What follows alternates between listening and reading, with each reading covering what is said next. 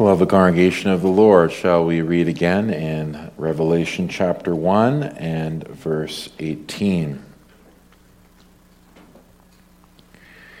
I am he that liveth, and was dead, and behold, I am alive forevermore. Amen. And have the keys of hell and of death. Well, congregation, on this Easter Sunday, we began to reflect upon the resurrection of the Lord Jesus Christ and the glorious benefits that flow out of that singular gracious act of God towards his people. We began to see the reality that Christ has overcome death. And having reflected upon that, we transition to what is said, especially in the second part of that verse. Not only that Christ is the one who lives and was dead and is alive forevermore, but that he has the keys of hell and of death. He has been bestowed this singular honor and privilege, indeed a just reward for his victory over death. And we said that negatively that concerns his ability to cast his enemies and rebels into death and hell, but as well positively the power to redeem his own from that terrible destiny of damnation. This is the wonderful truth of the resurrection. For Christ did not rise merely as a private person, but as the Redeemer and Mediator, and bringing these rich blessings of salvation unto sinners such as ourselves. And we noted that if you would examine this text in the light of all of Scripture, the first exercise of this authority or these keys would concern that of justification. Christ is the one who was not only delivered for our offenses, we saw, but also he was raised for our justification. Apart from Christ's rising from the dead on the third day, not one of us could receive this wonderful grace of being regarded as holy, or rather righteous, in the sight of God, fulfilling all of the commandments of God. But as we know, that is not the only blessing that flows from the resurrection of Christ. In our catechism, as we shall see, also addresses two other exercises of the keys. And we will consider those this afternoon. We will consider first the fact or the reality that Christ is our sanctification, the risen Christ, our sanctification. And as well, we will see that the risen Christ is our glorification. And to see kind of where we're going, let's read again Lord's Day 17. What doth the resurrection of Christ profit us? Answer first, by his resurrection he has overcome death, that he has made us, that he might make us partakers of that righteousness which he had purchased for us by his death. Secondly, we are also by his power raised up to a new life. And lastly, the resurrection of Christ is a sure pledge of our blessed resurrection. So let us notice the second benefit that is listed here chronologically in the Catechism. We are by his power raised up to a new life. The risen Christ is our sanctification.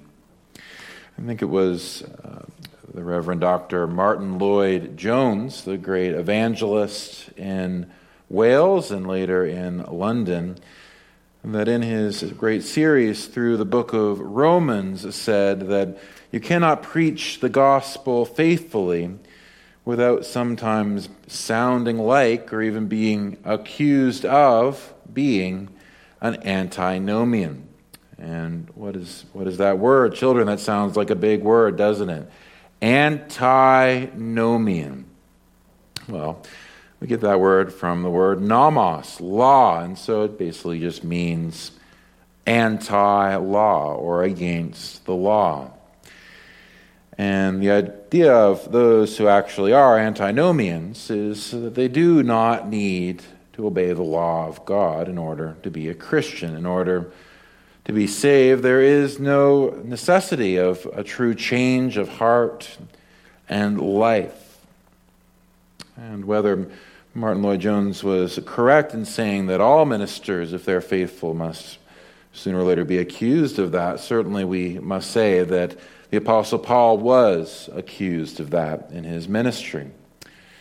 And if you would think about it, if all that you knew about Paul was the doctrine which we consider this morning, especially from Romans chapter 4, the fact that Christ was raised for our justification, and the fact that, as he says later on in this wonderful book, there is now no condemnation for them who are in Christ Jesus. If that is all that you would know, that through union with Christ, by faith, we are declared perfectly righteous in the sight of God, if that was all that you knew about his message, you might say, well, there, very well then.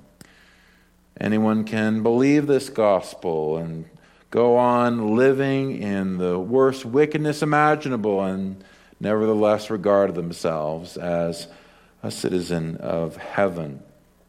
And so in order to disabuse his readers in the Church of Rome of this false teaching, he addresses this especially in the 6th chapter of Romans, chapter 6 of Romans, which we read. And you notice that he addresses this right away in this chapter. He says, "What shall we say then? Shall we continue in sin that grace may abound? God forbid. How shall we that are dead to sin live any longer therein?" So you see that this is the first thing from Paul's mind. He would never dream of teaching that you can go on in known sin, giving no regard unto the holy commandments of God, and not care about obeying those commandments and still regard yourself to be a Christian. No, there must be a change and a transformation. And where other religions may at this point have much to say about how it is that you must pull yourself up by your bootstraps, you must in some way endeavor or try hard enough in order to attain some kind of righteousness in yourself.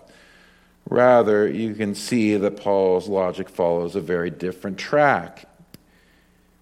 Even already, he's spoken of the language of dead to sin. You can see once again he's tracing back to the very taproot of this wonderful gospel of which he preaches, and that is union with Christ. Being joined unto this mediator is the source not only of our justification, but as well of an inward transformation of the heart and the mind and the will, which concerns all of life. And as you go on, you come to see that it is the resurrection of Christ in particular that the Christian is to think of as the source of this holiness. Notice how he continues in verse 3. "Know we not that so many of us as were baptized into Jesus Christ were baptized into his death? Therefore we are buried with him by baptism into death, that like as Christ was raised up from the dead by the glory of the Father, even so we also should walk in newness of life." Now, I wager that perhaps many Christians, even Reformed Christians, do not often speak of their baptism the way that Paul did. And that owes not to any defect in the biblical witness concerning the great truth of our baptism, but rather because we neglect those truths. For Paul, baptism was a very sacred, holy, and spiritual instrument of God's grace in the heart of believers. It's It's not a mere testimony of our faith, but of God's sacred covenant of grace that it is concerned with. God entering into dealings with sinners and thereby signifying and sealing all the blessings of that covenant as they are found in the Lord Jesus himself.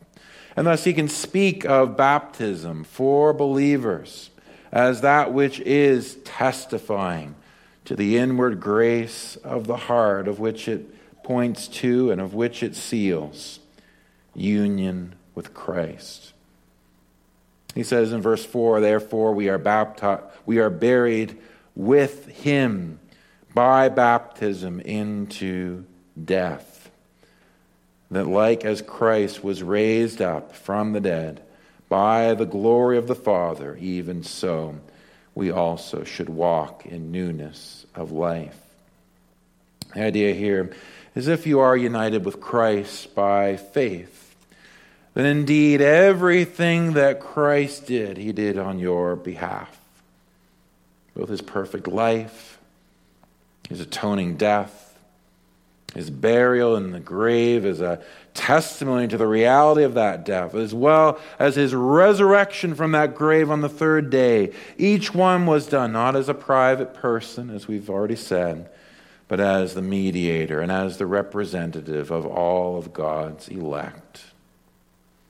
So that now the believer who indeed has received the blessing of union with this Christ in a spiritual way, such as we are part of his great spiritual body, receiving our righteousness from him by justification. So also he says, we also should walk in newness of life.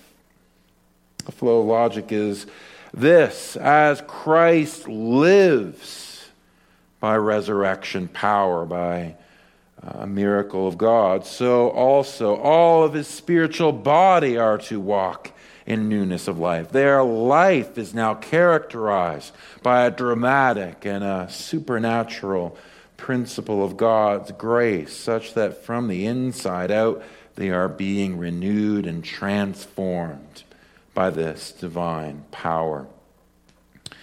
You notice how later on in this chapter, as he speaks about it in verse 10, he leans in particular to this theme of the resurrection of Christ as that which the believer is to look to in his pursuit of holiness.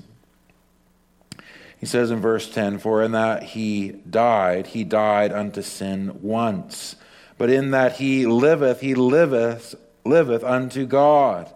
Likewise, reckon ye also yourselves to be dead indeed unto sin, but alive unto God through Jesus Christ our Lord. We spoke this morning about those who deny the resurrection of Christ. Those who would even doubt and question and dispute with the sacred testimony of Scripture concerning the singular grace of God.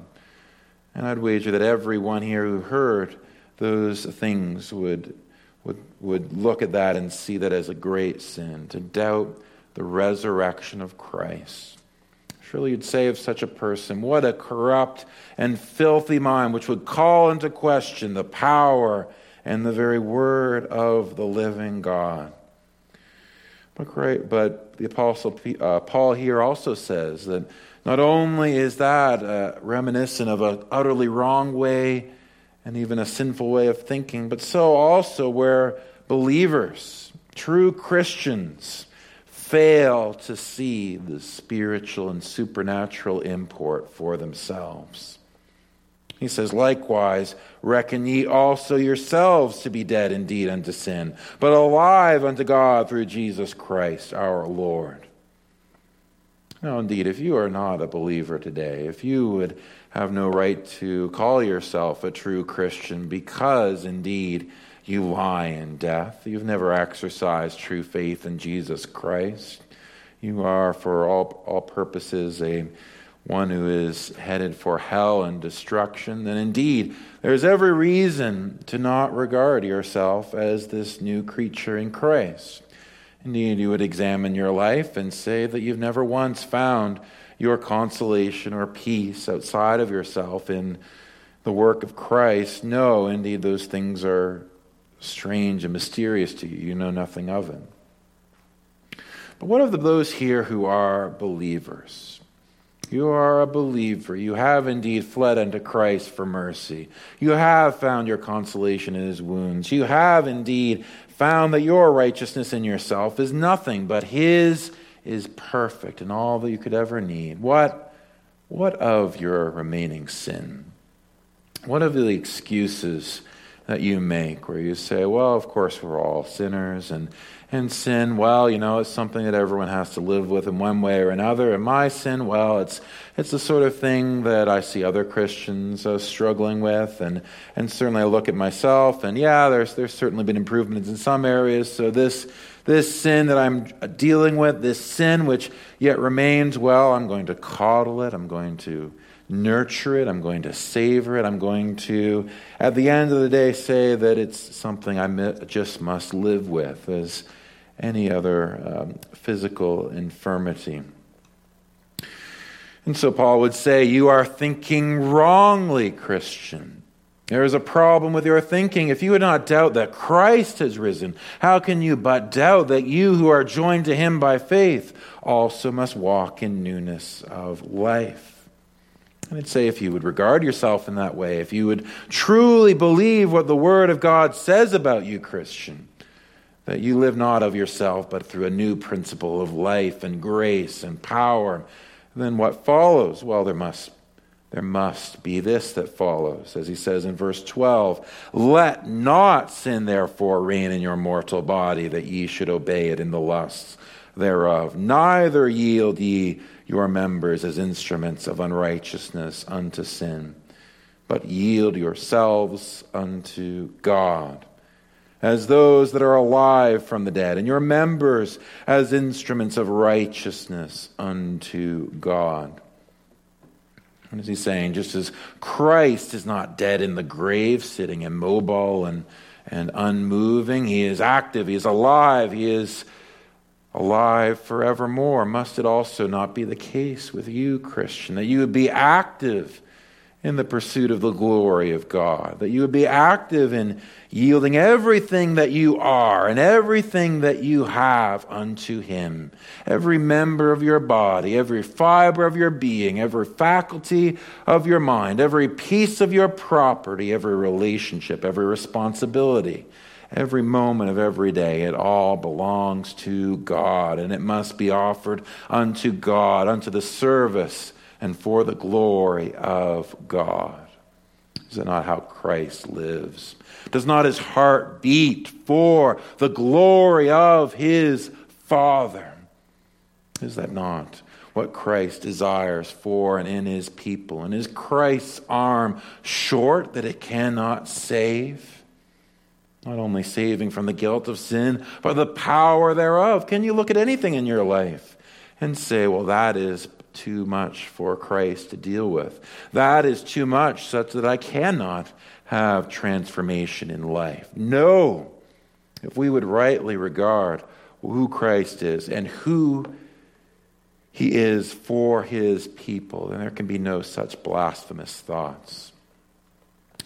I love how Paul also makes it very practical, and especially in another portion of Scripture, and I think here of Ephesians chapter 5, if you would wish to turn there.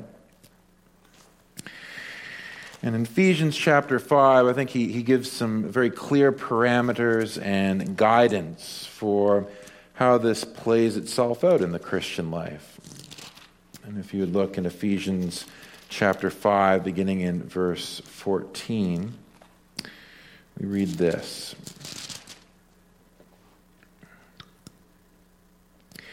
Wherefore he saith, awake thou that sleepest, and arise from the dead, and Christ shall give thee light. See then that ye walk circumspectly, or carefully, not as fools, but as wise, redeeming the time, because the days are evil. Wherefore be ye not unwise, but understanding what the will of God is.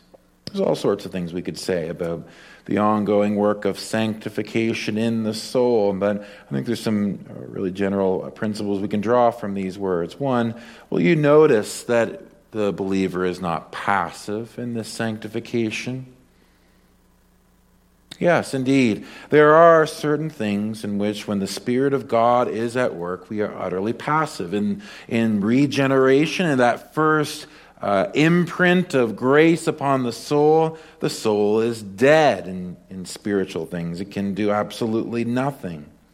And so the soul is passive as it respects that first working of God's grace in the soul. But in the ongoing work of sanctification, in the transformation that happens by divine power, there are things that the will and the heart are involved in. There is indeed, by God's grace, such a change that we do cooperate with the things that God is doing in us. And so we must we must exercise our faculties in the life of the Christian. And we must do so with great care, and not as the fools who do not regard the things of God. And you notice that in the practical outworking of that, there are two things that he especially concerns us with, and that is our time. The time that we have.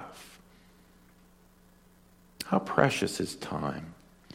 It's the one commodity that it seems that there is no substitute for. You can't have counterfeit time. You have a certain amount of time in your life that is a gift from the Lord, and each moment of it is so precious, never to be received again. And for the one who is regenerated and sanctified by the Spirit of God, who is indeed walking circumspectly, they treat that time as something to be redeemed.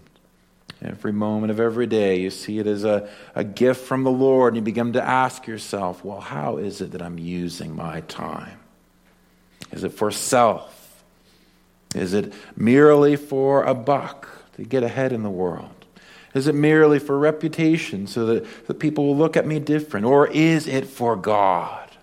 Is it oriented to that which is pleasing to God? Well, indeed, that's the second thing he mentions, isn't it? He mentions there, wherefore be ye not unwise, but understanding what the will of the Lord is. Jesus said, if you love me, keep my commandments. You must understand what the will of God is, his revealed will in those commandments of love towards the Lord our God with all of our heart, soul, mind, and strength. The commandment to love our neighbors as ourselves, to love the brethren and the sisters of the church, to love our neighbors, to love our enemies. It's all of love, and that is what the will of God is. And so the question becomes, are we those? Are we those who indeed have this principle of grace in the soul? Well, indeed, we must say that even if at times the gospel may sound antinomian, if you dwell upon the doctrine of justification, the reality is that it is the furthest thing from it. Yes, indeed, the law cannot save, but the one who is saved unto good works by the standard of the law. For the law reflects that which is good and wholesome and right, and it is what we must render in joyful gratitude unto God.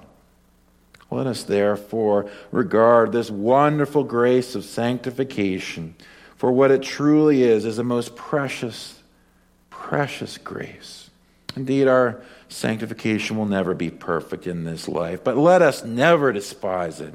Let us never be those who are willing to succumb to the pattern of the church of our day, spiritually lazy, spiritually adrift, not regarding the things of the Lord, not careful in the things that the Lord has spoken, not redeeming our time, not giving attention to the things that God has spoken. Let us rather see that as Christ is risen from the dead, we must awake. Awake as those who have been born unto a new kind of existence, a spiritual reality in which all of life is about God and all of our service unto him is but our good and reasonable service. So we see that in the second place. The risen Christ, not only our justification, but our sanctification. And in this do we not see that Jesus is dispensing those keys, not only the punishment of death, but also as well, dispensing as well with the power of sinful humanity that is deserving of death, making us fit receptacles for heavenly glory. But the third thing that we should see from the administration of these keys, congregation, this one who has the keys of hell and of death, is that there is also that which concerns our glorification. The risen Christ is our glorification. And we'll notice that our catechism speaks of this as well. It says, we are also by his power raised up to a new life. And then it goes on. And lastly, the resurrection of Christ is a sure pledge of our blessed resurrection.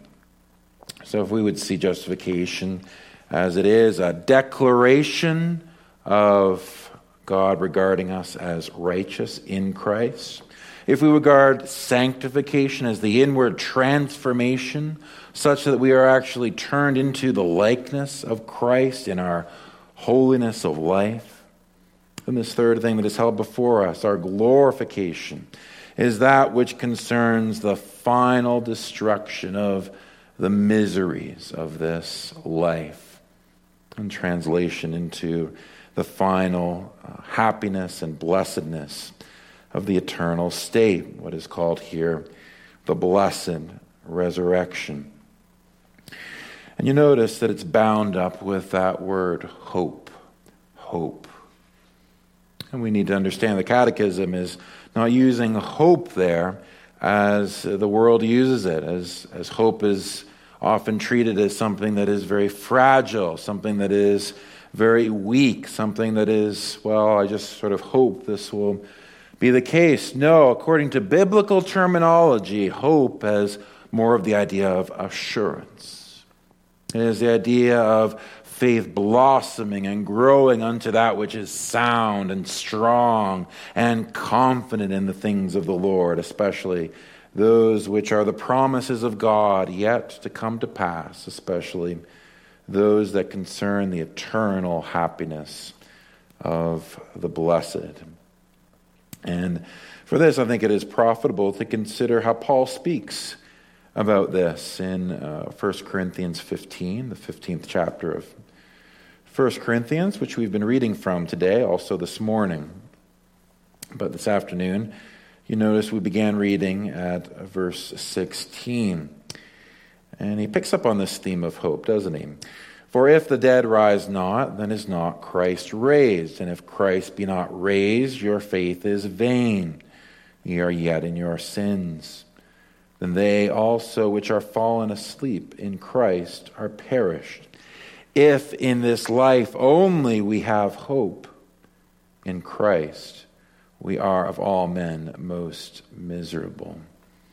So what is the context here? Well, it appears as though, unfortunately, the church of Corinth, as they were prone to do, were carried away with a terrible heresy that also had terrible consequences for their Christian lives.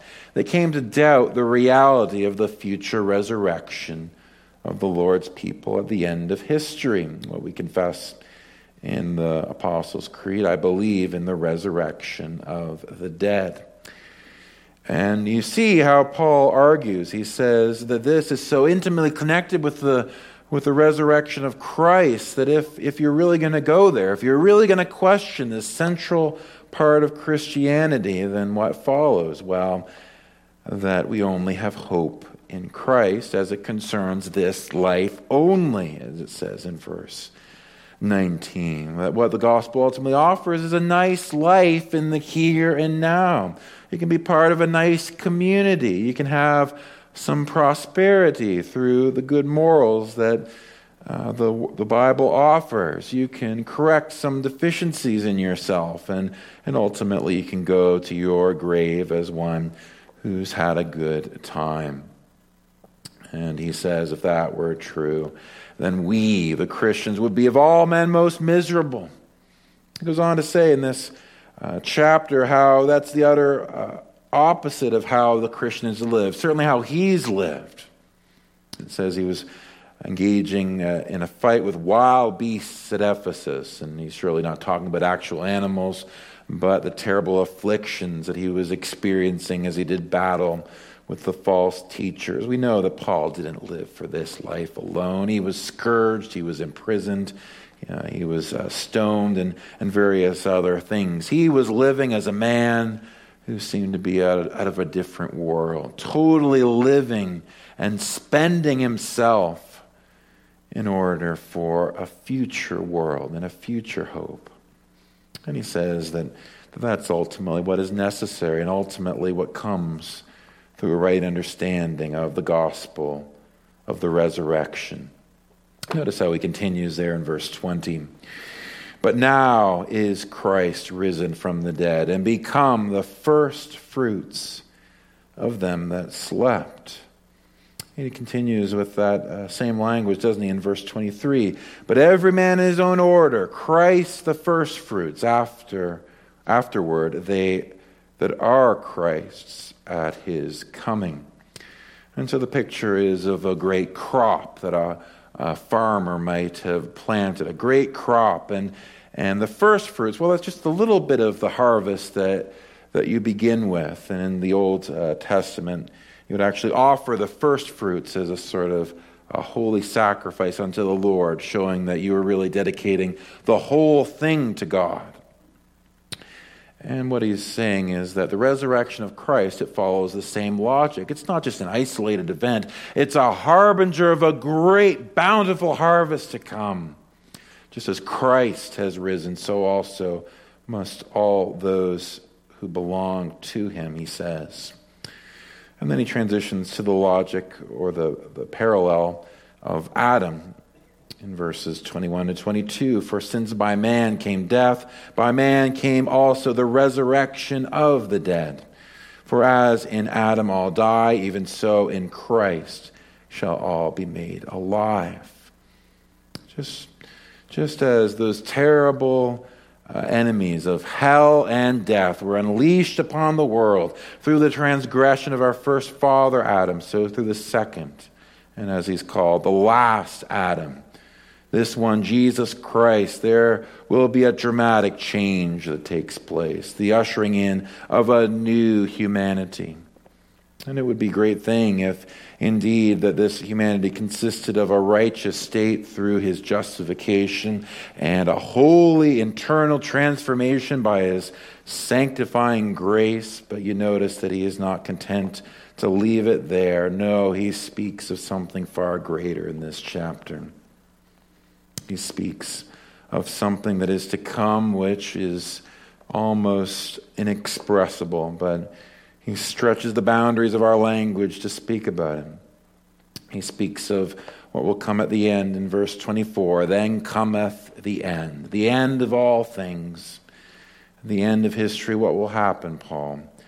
When he shall have delivered up the kingdom to God, even the Father, when he shall have put down all rule and all authority and power, for he must reign till he hath put all his enemies under his feet. The last enemy that shall be destroyed is death. The destruction of death itself. You see how it follows from his kingdom, the kingdom of his elect, his redeemed, his mediatorial kingdom, what we could call the elect church. This kingdom, this group of believers he will offer up to his Father at the end of all things. When all authorities have been abolished and there is a new heavens and a new earth and all is committed unto God, then death itself will be abolished. And what does that mean for the likes of you and me? Well, it's so much we could cover in this chapter, but ultimately what he's getting at, especially when he weaves together some of these imagery that he's been using of the harvest and of the new humanity, he speaks about it in this way. He says in verse 44 that of his people, it is sown a natural body, it is raised a spiritual body. There is a natural body and there is a spiritual body. And what is he talking about there? Well, there must needs be a change, he's saying. You look at our own bodies and what are they doing? They are breaking down. Our bodies, no matter our age, we know something of the pains of body. We know how frail creatures we are. We know that if we were to be caught up into the place of God's blinding glory and light and spiritual presence, then how is it that we could expect not to be incinerated as moths in the flame of a great and glorious God? But though our bodies will be just as tangible, just as human, just as physical, they will be spiritual. They will be like unto Christ's body. For though he has a physical body, he has all the spiritual capacities that suit him for that heavenly state. And so we put all this together and notice how he summarizes everything, beginning there in verse 50. Now this I say, brethren, that flesh and blood cannot inherit the kingdom of God, neither doth corruption inherit incorruption. He's saying, no, you're not in your present kind of body, but something must happen. And what is it, Paul? Behold, I show you a mystery. We shall not all sleep, but we shall all be changed. Speaking of those who don't have the sleep of death, but are alive at the end of all things when Christ returns. And he says in verse 52, in a moment, in the twinkling of an eye, at the last trump, for the trumpet shall sound, and the dead shall be raised incorruptible, and we shall be changed. For this corruptible must put on incorruption, and this mortal must put on immortality. So when this corruptible shall have put on incorruption, and this mortal shall have put on immortality, then shall be brought to pass the saying that is written, death is swallowed up in victory. O death, where is thy sting? O grave, where is thy victory? The sting of death is sin, and the strength of sin is the law. But thanks be to God, which giveth us the victory through our Lord Jesus Christ. Ultimately, congregation, when we would regard the mission of Christ, it is this, that all that he has called unto himself in regeneration, he has justified. And all that he has justified, he is sanctifying them. And all that he is sanctifying, he will surely glorify them as well. He will present each one of his people faultless on that great resurrection morning. And each one of us, we will, if we are in Christ today, we will on that day be in him in a much more glorious way. For we will be transformed physically into those spiritual images of Jesus Christ, whereby we have spiritual bodies that can behold the divine glory and offer divine worship and render divine obedience as we can never imagine here today. That is the hope that the believer can look ahead to. And will we feed our hopes and expectations on just a future life? If that were the case, congregation, then we would be of all men most pitied. We would be but those who are just hanging our hopes on utter fancies. Because everything that we base our hope on in this life, it will all fade away. But this glorious resurrected state, this state of glorified bodies, that is forever and ever. And so it must contextualize. It must inform everything in our lives. We must come to see that when we reflect upon the resurrection of Christ, it is not only pointing to what has been done for us in the past and what Christ is doing in us in the present. It is also the sure pledge, the certain promise, the absolute infallible certainty of this future hope for all of the redeemed. And where that is the place, congregation, do we have not so much cause to glory and worship our great resurrected Christ? He who lives and died and lives forevermore, who has the keys of death and hell. He is the one who deserves our everlasting amen. In the last moment, I'd like to just point to verse 58. Therefore, my beloved brethren, be ye steadfast, immovable, always abounding in the work of the Lord, for as much as ye know that your labor is not in vain in the Lord. Do you believe that, Christian? Do you really believe that it's not for nothing? Well, sometimes you might be tempted to think so. You might think that you are slaving away in your personal devotions and Christ does not see. You might think that you are spending yourself in loving service for his people and no one pays attention. You may think that as you seek to crucify the flesh unto the praise of your King, that it all does not matter. But let me tell you something. Christ knows. Christ knows. He has regard for these things. It is not in vain. It is not pointless, because it is all for him.